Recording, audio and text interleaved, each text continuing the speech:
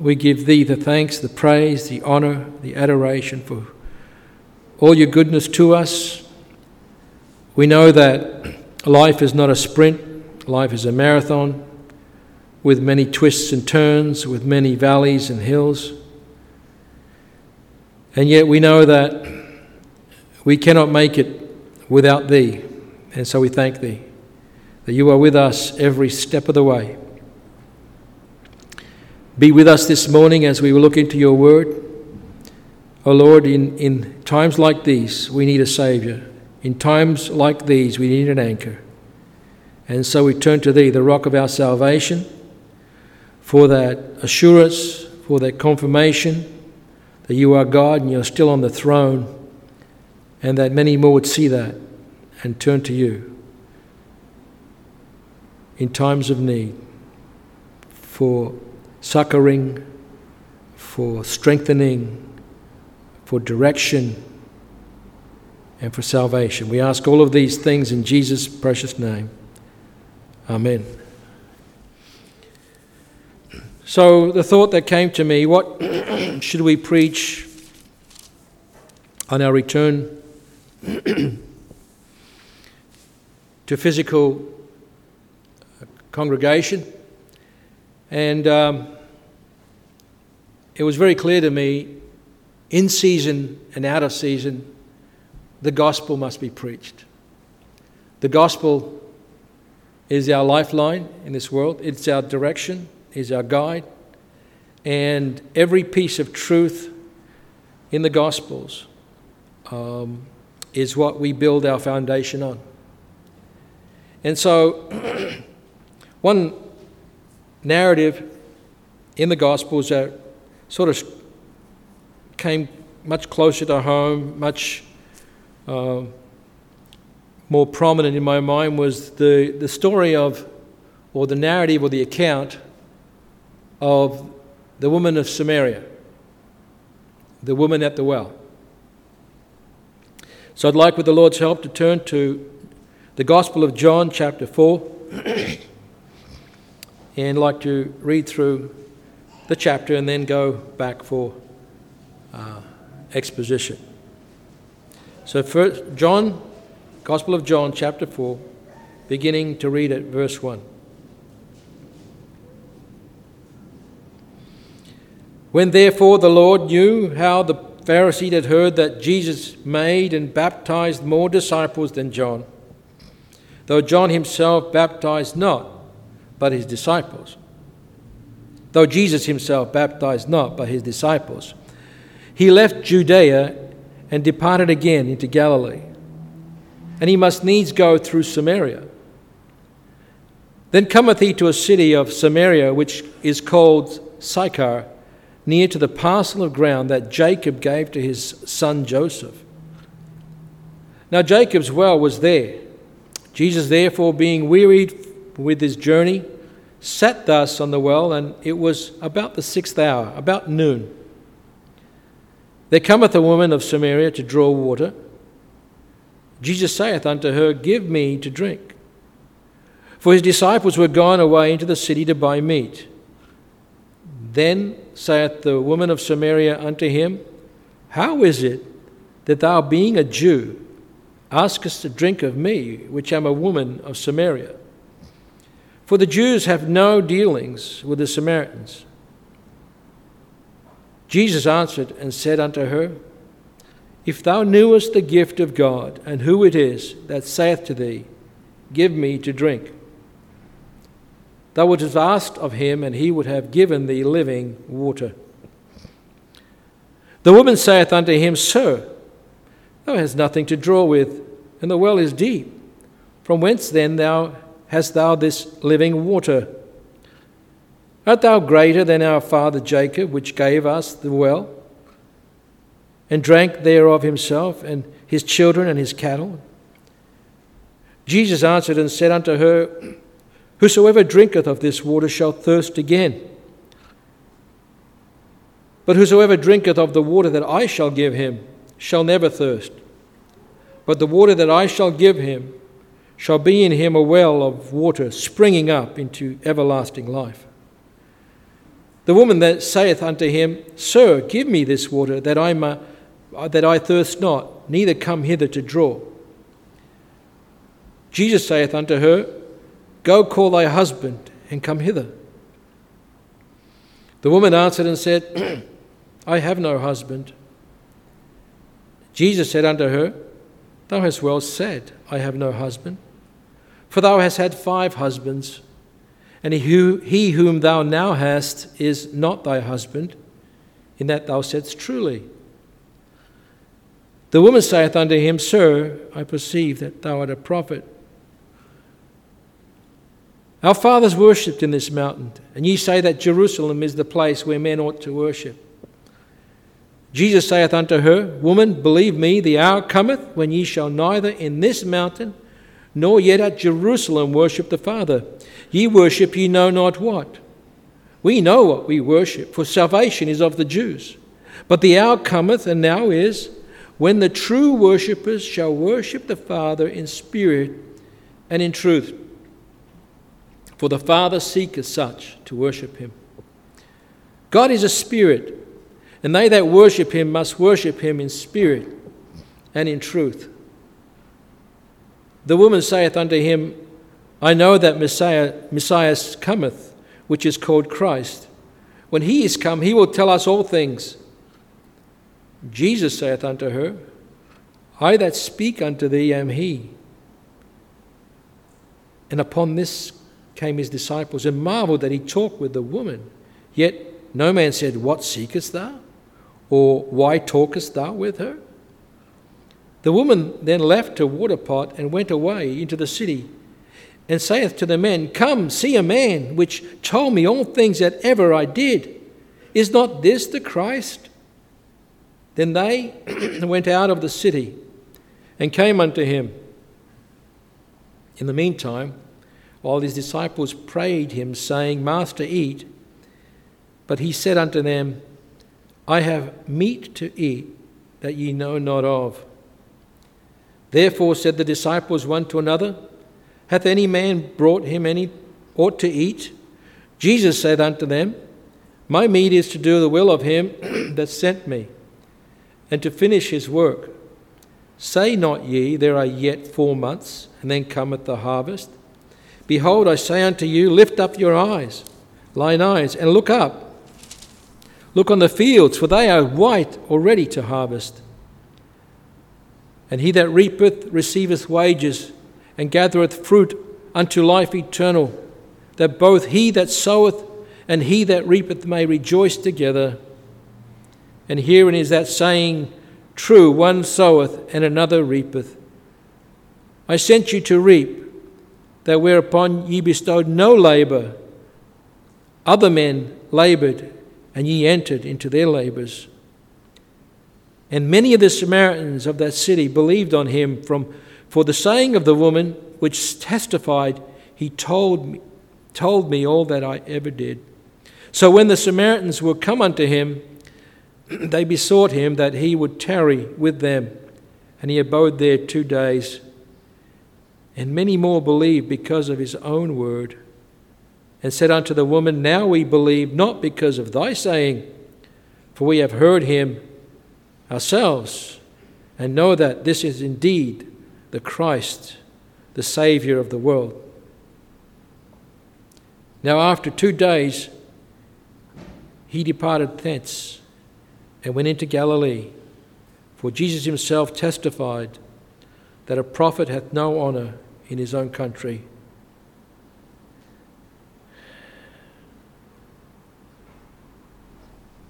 I'd like to stop reading at verse 44.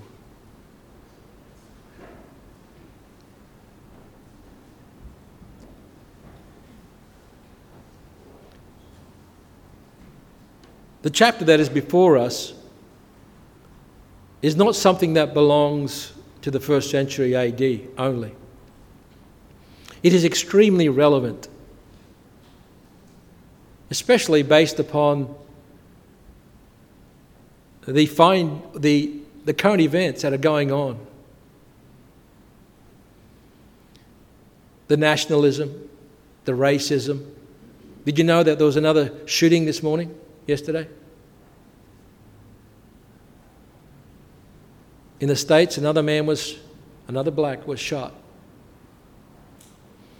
And they torched the Wendy's restaurant. The police officer was fired. The police department head she had resigned. The tensions in the United States are escalating. Where it's going to stop, we don't know. This is not even COVID. This is not even a world pandemic.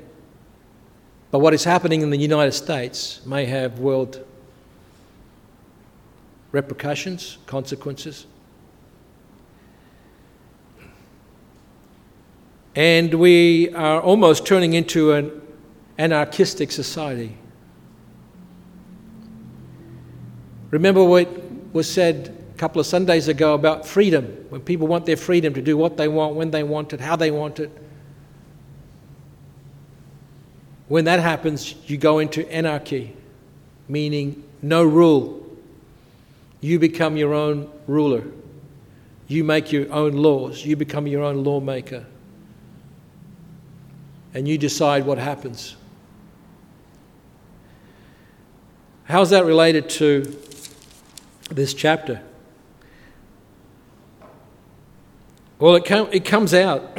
Not only does it come out from the mouth of the Samaritan woman, but it comes out from the mouth of the disciples. This is such a theologically filled scripture, we just don't realize it. Let's begin with Jesus coming to the well. He comes, he says he left Judea and departed again into Galilee, to his hometown, going north into Nazareth, which is up north. Jesus was not born in Nazareth, but he resided in Nazareth. And he must needs go through Samaria. Like it was needful for Jesus to go through Samaria. Now, it doesn't mean that it was the only way. We've heard many times from this pulpit that there were many ways to Galilee. One of the more safer ways was to take a right from Jerusalem, go on the other side of the Jordan, go up the bank, and then come back just below the Sea of Galilee and get up that way, because you'd avoid the hostile territory of the north where the Samaritans were. Because the Jews and the Samaritans had no dealings with each other. They were enemies. And the Samaritans were not just enemies because they started a new religion. Apparently, if you go back and I did some research on this, if you go back in time, the Samaritans had their own religion a long, long time ago. They had completely rejected any scriptures after the Pentateuch. After the first 5 books of Moses, they just claimed the first 5 books of the Moses was their scripture. And anything that came after that, the stories of the kings and the prophets and the Psalms and all that, they rejected. They kept the first 5 books of Moses. So they considered themselves to be the protectors or the keepers of the original law given by God to his people. Later on, they did mix with the Gentiles, the pagans, as was prophesied by Isaiah, because of Israel's evil, because of if you just read through the book of Judges and Kings, you would see how they spiraled down to just depraved, idolatrous living. And God says, that's it, I've had enough. And he called in Sennacherib and the Assyrians, I forget which king came first, and he removed the nation of Israel which was in the northern kingdom. This kingdom had already been split after Solomon, after David. And the Solomon's sons decided to have a civil war between themselves, and one went north and the other stayed south. And they built a golden calf, if you will. They built their own temple up there, and they started worshipping up north. They were afraid if they didn't have their own temple and their own focus of worship, they would lose the people. So they compromised. And for their idolatry, God ripped them out of the land, just took them out all over the Levant, the Syria, all over Turkey, and it was a diaspora. And then there were some Jews that remained, and they intermarried, and they took upon themselves pagan wives and pagan husbands, and they mixed, and they had a... Now, perhaps for this reason, there was this huge animosity between Jews and Gentiles, between Jews and Samaritans. They were so bad that when the Jews tried to accuse Jesus of his teachings, they said, "Aren't you a Samaritan and you possess a devil?" What an accusation. What a slap in the face. What a put down that this Messiah who was healing the sick, the lame, raising the dead, that he is a Samaritan, number one, and that he's got a devil. That was the animosity between the Samaritans and the Jews. Now, Jesus comes to this well at the heat of the day. I just love this story. The details in here. It says that he came to this place which is called Jacob's well in Sychar. Now Jacob's well was there. Jesus, therefore, being wearied with his journey. This is just an amazing detail that was put in. That yes, Jesus was weary. He was the Son of God. He was God in the flesh, but he became weary. This is what makes the gospel even more believable. That God would, as Philippians 2 says, take upon himself no reputation. That he would condescend to sinful flesh, to live with us. And just like Hebrews chapter 4 says, that he is not a high priest that is not touched with the infirmities that we have, but was in all points tempted like we were, yet without sin.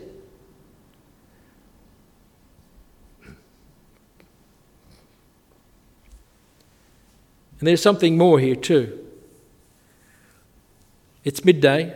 This woman comes to draw. It was a custom that women either would draw in the morning or in the evening when it wasn't so hot. And she comes at noon. This is just perhaps speculation. Maybe some did come sometimes at noon if they forgot to draw in the morning or in the evening. But she was there at noon. And Jesus, seeing her, says to her plainly, "Give me to drink." The disciples couldn't do it. They had gone to get meat at the market in the local village. And I don't know how that went, because if they were enemies, what kind of negotiation had to go between getting food at the market, maybe increase their fees, I don't know. But the woman rightly says, "How is it that you, being a Jew, asks of me, which am first of all a woman, and secondly, a woman of Samaria?"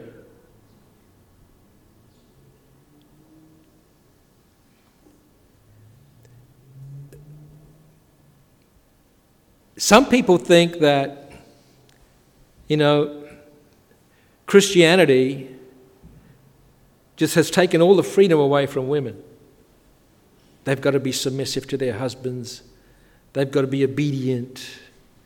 And the husband has the final word, and so forth.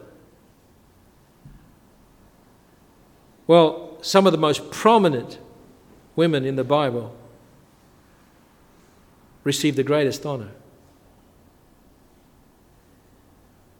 And Jesus wasn't afraid to, first of all, talk to a woman, second of all, to talk to this woman of Samaria and ask her to give him drink. For the Jews have no dealings with the Samaritans. We've already explained that. Jesus answered and said, if you knew the gift of God, and who it is that saith to you, give me drink, you would have asked of him, and he would have given thee living water. Now we know why it says, and Jesus must needs go through Samaria. The needs was not because he was so much afraid or he wanted to take a shortcut. He could have found lots of other reasons to go the long way to meet more people. But there was, I believe, a divine appointment here. That this woman's heart was ready. Does it look like it? Because she tried to brush off a few things, tried to conceal a few things. But Jesus, and it comes out in his last dialogue, the Son of Man has come to seek and to save that which was lost. Jesus was the first missionary, not Philip. Jesus was the first missionary to the Samaritans.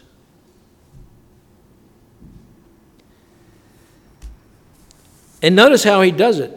I mean, he doesn't give a lot of detail as to the exchange, as to the emotions, as to the body language that was going on here.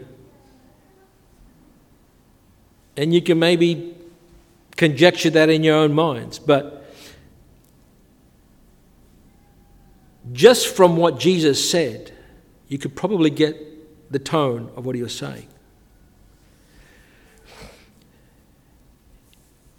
He was looking for more dialogue with the woman. He was saying statements that were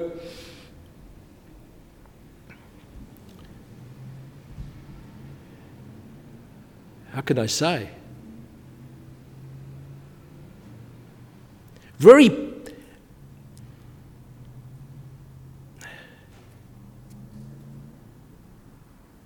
They had eternal meaning to them, if I can just put it that way.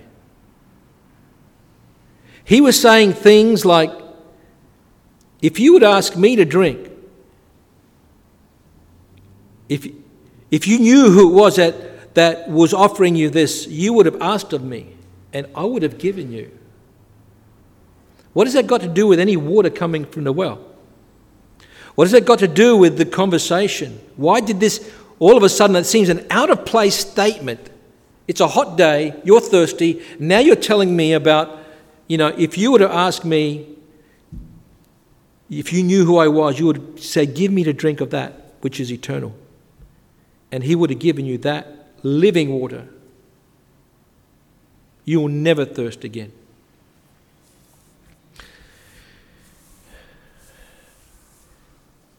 I think Jesus, being the first missionary to the Samaritans, and being, if arguably the first missionary of the New Testament, John the Baptist came baptizing, preparing his way. But Jesus went out and started preaching. John the Baptist says, repent and bring forth fruit meet for repentance, right? Jesus went out saying, repent and believe the gospel. We just saw in chapter 4, verse 1. When therefore the Lord knew that the Pharisees had heard that Jesus made and baptized more disciples than John, though Jesus himself baptized not, but his disciples baptized, he left Judea. He was out there seeking disciples from the day he started his earthly ministry at the age of about 30 years old. He started a conversation. He didn't come out and just give a dump of all he knew about her, and he did know. He didn't just load it off and say, this is you, da-da, and you need to repent. He didn't say that. And perhaps many times it's not what we say, it's how we say it and when we say it.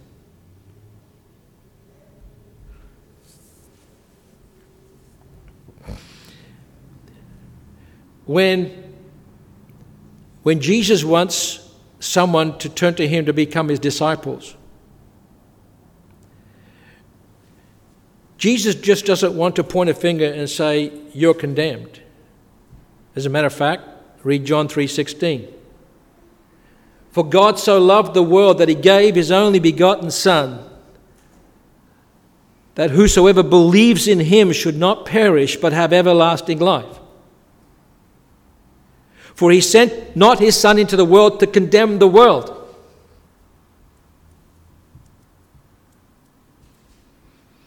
Can you believe that? Can you believe that God didn't send his Son into the world to condemn the world? I mean, what's it all about? It's about sin, isn't it?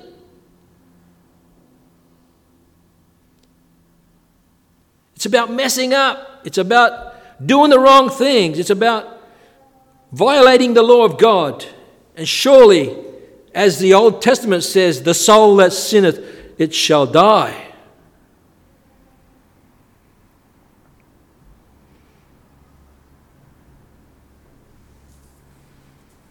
He asked the question. And he's drawing out of this woman what he knows is there and what she knows is there.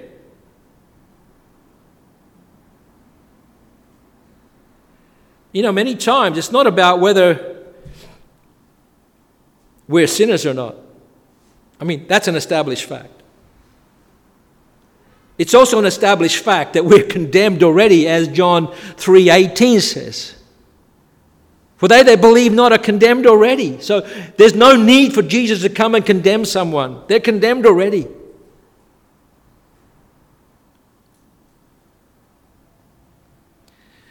But he's talking to this woman in a way that he would draw it out of her, that she would take ownership of her sin. If we don't take ownership of our sin, there's no point in getting baptized just because Jesus commanded it. If we don't take ownership of our sin, if we don't see what we have done, if we don't see the harm that we've created, if we don't see that we have indeed, in fact, violated the law of the Most High and Holy God, the Creator of heaven and earth. You know how the saying goes, a man convinced against his will is of the same opinion still. If we don't see the error of our way, whether it's in this life, whether it's at work, whether it's the way we drive a car, whether it's the way we interact with people, if we don't see where we went wrong, where we failed, if we haven't learned the lessons from that, and then changed our mind about that the next time, we're no better off. We may be worse off.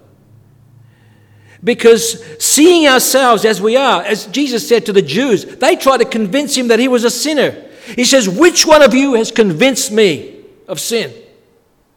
What have you shown to me that I have done to have violated the law of God? Even the law of Moses. No one could convince him because he couldn't find it.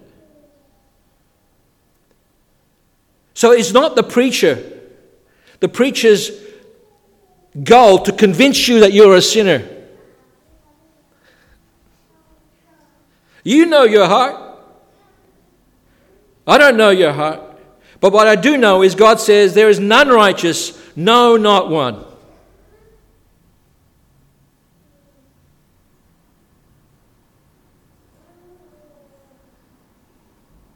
I will not accuse you before my Father. My word will accuse you, Jesus says. I didn't come to condemn. The word of God will condemn. Michael fighting over the body of Moses rebuked the devil and says,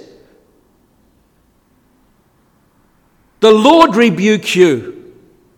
What do you think I am? I'm not the lawgiver here. For vengeance is mine, saith the Lord. Moses, when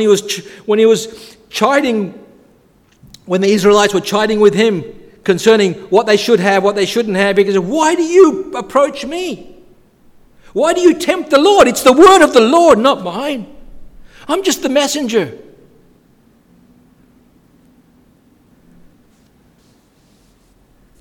So this woman,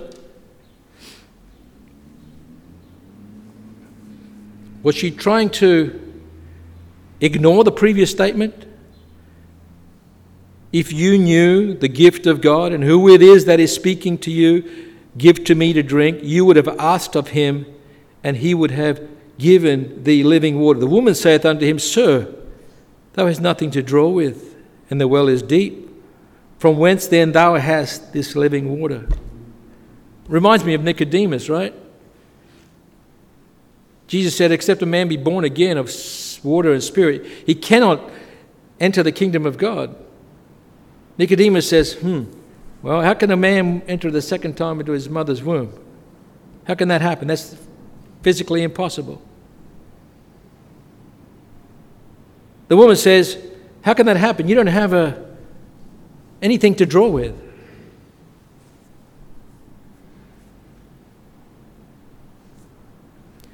How can you give me this living water? She thinks that this living water is still in the well.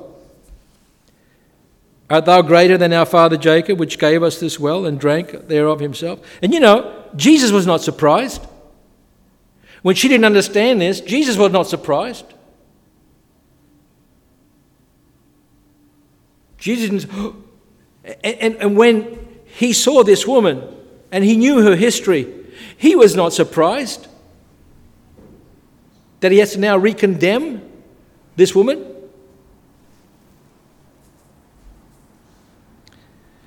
Whosoever drinketh of this water shall thirst again, Jesus said, but whoever drinketh of the water that I shall give him shall never thirst, but the water that I shall give him shall be in him a well of water springing up into eternal life.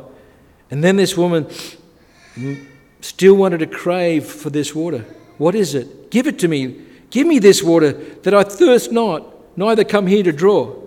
I'm not sure whether she was still speaking of the physical water. It seems like she was still speaking of this physical water. But inside of her, she knew she had bigger problems than physical water.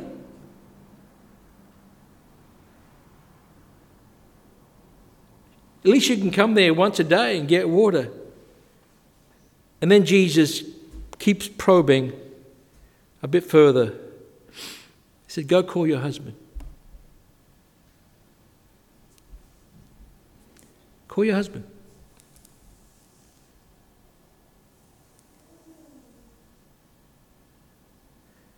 And she says, I have no husband.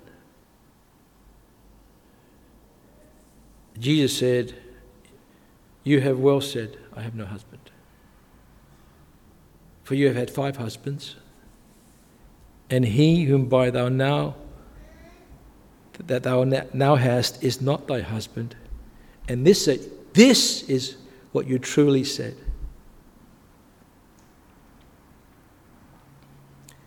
When she said that, she immediately then thought, this man's a prophet. We don't know the history of what was going through this mind. We don't know the demeanor of this woman. But I could believe, as is depicted in many depictions of this woman, that she was deeply troubled inside. She was deeply troubled, and she didn't know how to deal with this. The guilt, the shame, the spiral of depravity that she had entered into. She knew the law. She knew in the books of Moses, that's what they believed in. Because later on she quotes the Messiah. How she picks that one out of the 5 books of Moses, it's there. You know, the Lord God shall raise a governor and so forth. There's all in the early books of Genesis, there's pictures and hints the Messiah will come, the one that was born of a woman and so forth. She knew that the Messiah would come. But she got hung up in this life of depravity. And there are many that get hung up in the life of depravity. There are many that become slaves, whether it's to abusive situations, whether it's to drugs, whether it's to alcohol, whether it's to pornography, they become slaves. And you know, you don't have to be a part of these big 5, whatever they are, to know that you're a slave. A slave to work. A slave to meeting with other people's expectations and failing miserably. A slave to a mundane, unfulfilled life. Depression, anxiety.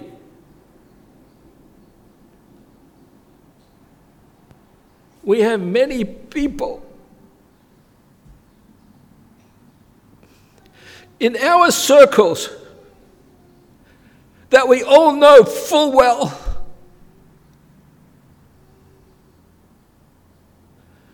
that are in bondage.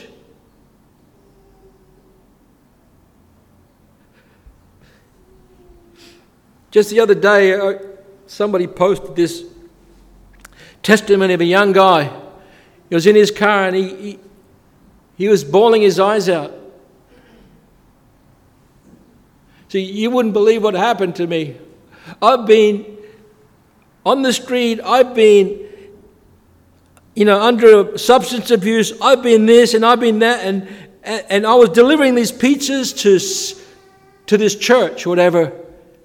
And I didn't know how to go in. I just went in there and the guy took the box and says, come here, you take a box you come in here and I'll introduce you to the church. He walked out of that church bawling his eyes out because they all gave him $600 total. He was bawling his eyes out. He was admitting that he's a failure. He's under drugs. His life is all messed up. Who knows where he came from? Did he come from a rich man's house that didn't pay attention to him? Did he come from an alcoholic's house that didn't pay attention to him?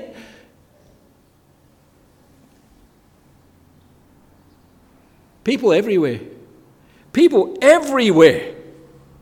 And you think it's 1 out of 100? It's probably 2 out of 10 or more. And they need help.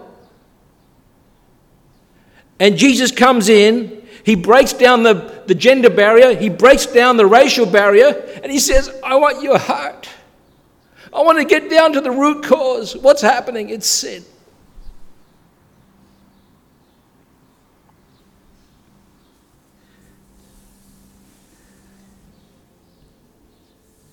The woman said, I perceive you're a prophet. Our fathers worshipped in this mountain, and you say that in Jerusalem is the place where men ought to worship. Now it's a matter of, what's your religion? What's my religion? How does your religion differ from my religion? How many times have you got onto that? When I was a young believer or upstart in church, the first thing is, what do you do? How does your religion practice? How does your church practice this?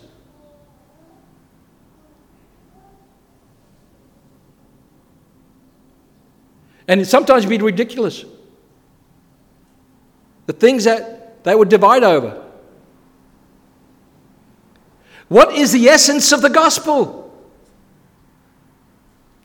Jesus said it right here. It's not about buildings. We could worship for 3 months without a building. We could have sweet fellowship without a building.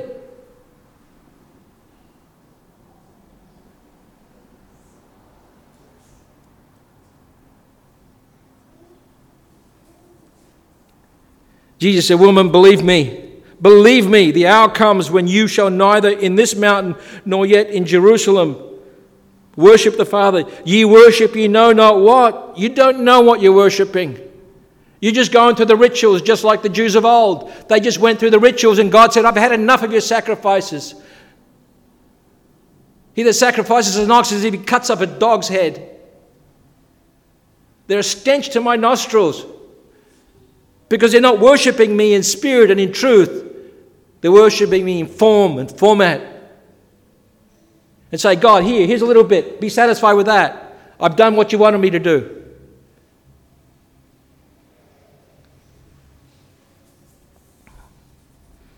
But the hour comes, and now is, when the true worshippers that worship the Father shall worship the Father in spirit and in truth, for the Father seeketh such to worship him. God is a spirit, and they that worship him must worship him in spirit and in truth. In other words, from your heart. You've got to worship him from your heart. God sees your heart. God knows the motivations of your heart. God knows what you believe.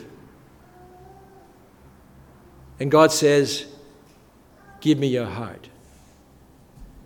And that's what he wanted from her. Lord, we know that the Messiah cometh, which is called Christ. When he cometh, he will tell all things. Jesus saith unto her, "I that speak unto thee am he." Here's another deep theological statement. I am.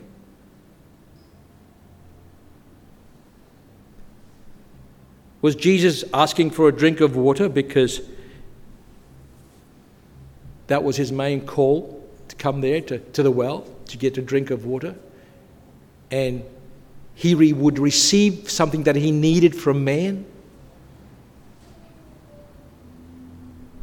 When I think of that, I think of Psalm 8 where it says, "What is man that thou art mindful of him? Or the Son of Man that thou visitest?" What is it that you can receive from man? What is it? Who are we? Who is man that you can get something from us? And the apostle, whoever wrote Hebrews, in the Hebrews 1 says, he uses that verse to proclaim the divinity of the Lord Jesus Christ. He is God.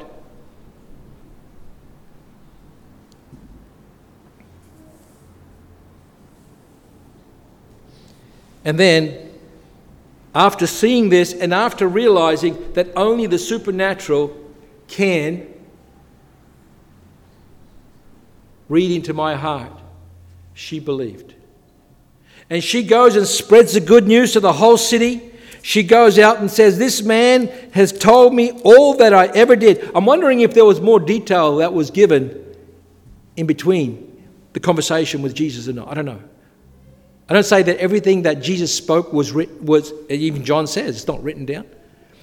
But I wonder if there's more detail that was given here. She goes and tells the city. The city comes out at a report, and now they believe, not because of what she told them, as much as what they heard themselves. And Jesus said that the harvest is great. The harvest is great. They're white, ready for harvest. And he pleaded with the people, with everyone there, pray that God will send out those into the harvest. that there will be a great fruit unto eternal life, so that he that soweth and he that reapeth may rejoice together. I sent you to reap, that whereupon ye bestowed no labour, other men laboured, and you are entered into their labours. This is a collaboration. We are fellow workers together with God. We are synergistic. God wants us to work with him in bringing many more sons unto glory.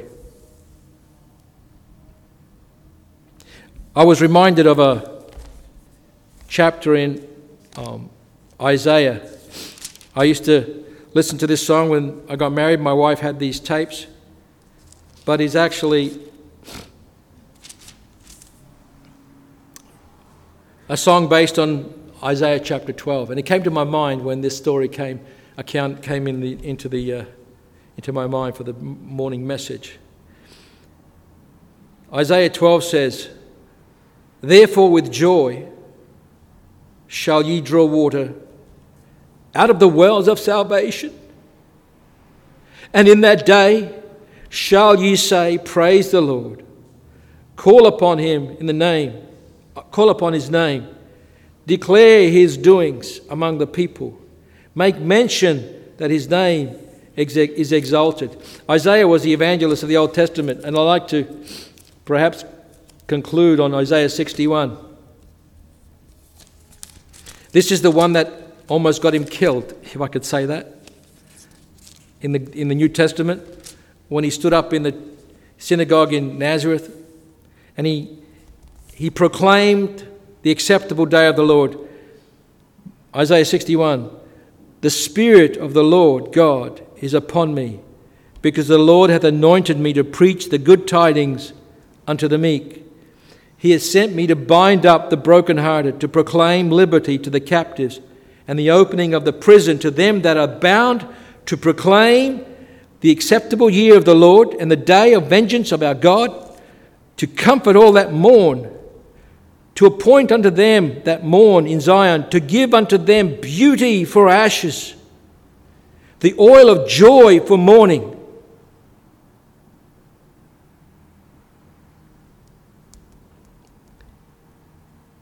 I can fully believe that this Samaritan woman inside was so ashamed of her life.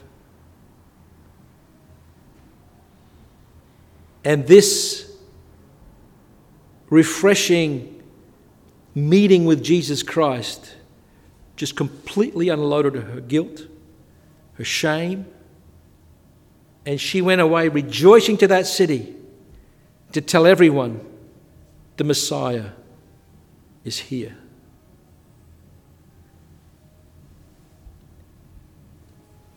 And God will give us beauty for ashes and oil of joy for mourning. You have to note that this does not come automatically, like he just sprinkles everyone with joy, he just sprinkles everyone with beauty. The condition there is a mourning heart. It's an attitude of contrition. Ashes were used as an attitude of repentance, sackcloth and ashes, and God's going to replace it with beauty. I just pray that everyone here would, not just the unconverted, but especially the converted, have a greater appreciation for the grace of God, for what he has done for us, and that we don't fall into the trap that the Jews of old did, that felt formality, and as long as I'm in church, that's all that matters. What is your life behind the scenes? What do you do in the closet? What do you do in your private life? What kind of an evangelist are you for the Lord Jesus Christ? What kind of a witness are you for the Lord Jesus Christ? If there's anywhere we can greatly improve, I'll leave that thought with us all this morning. To him be the glory evermore. Amen.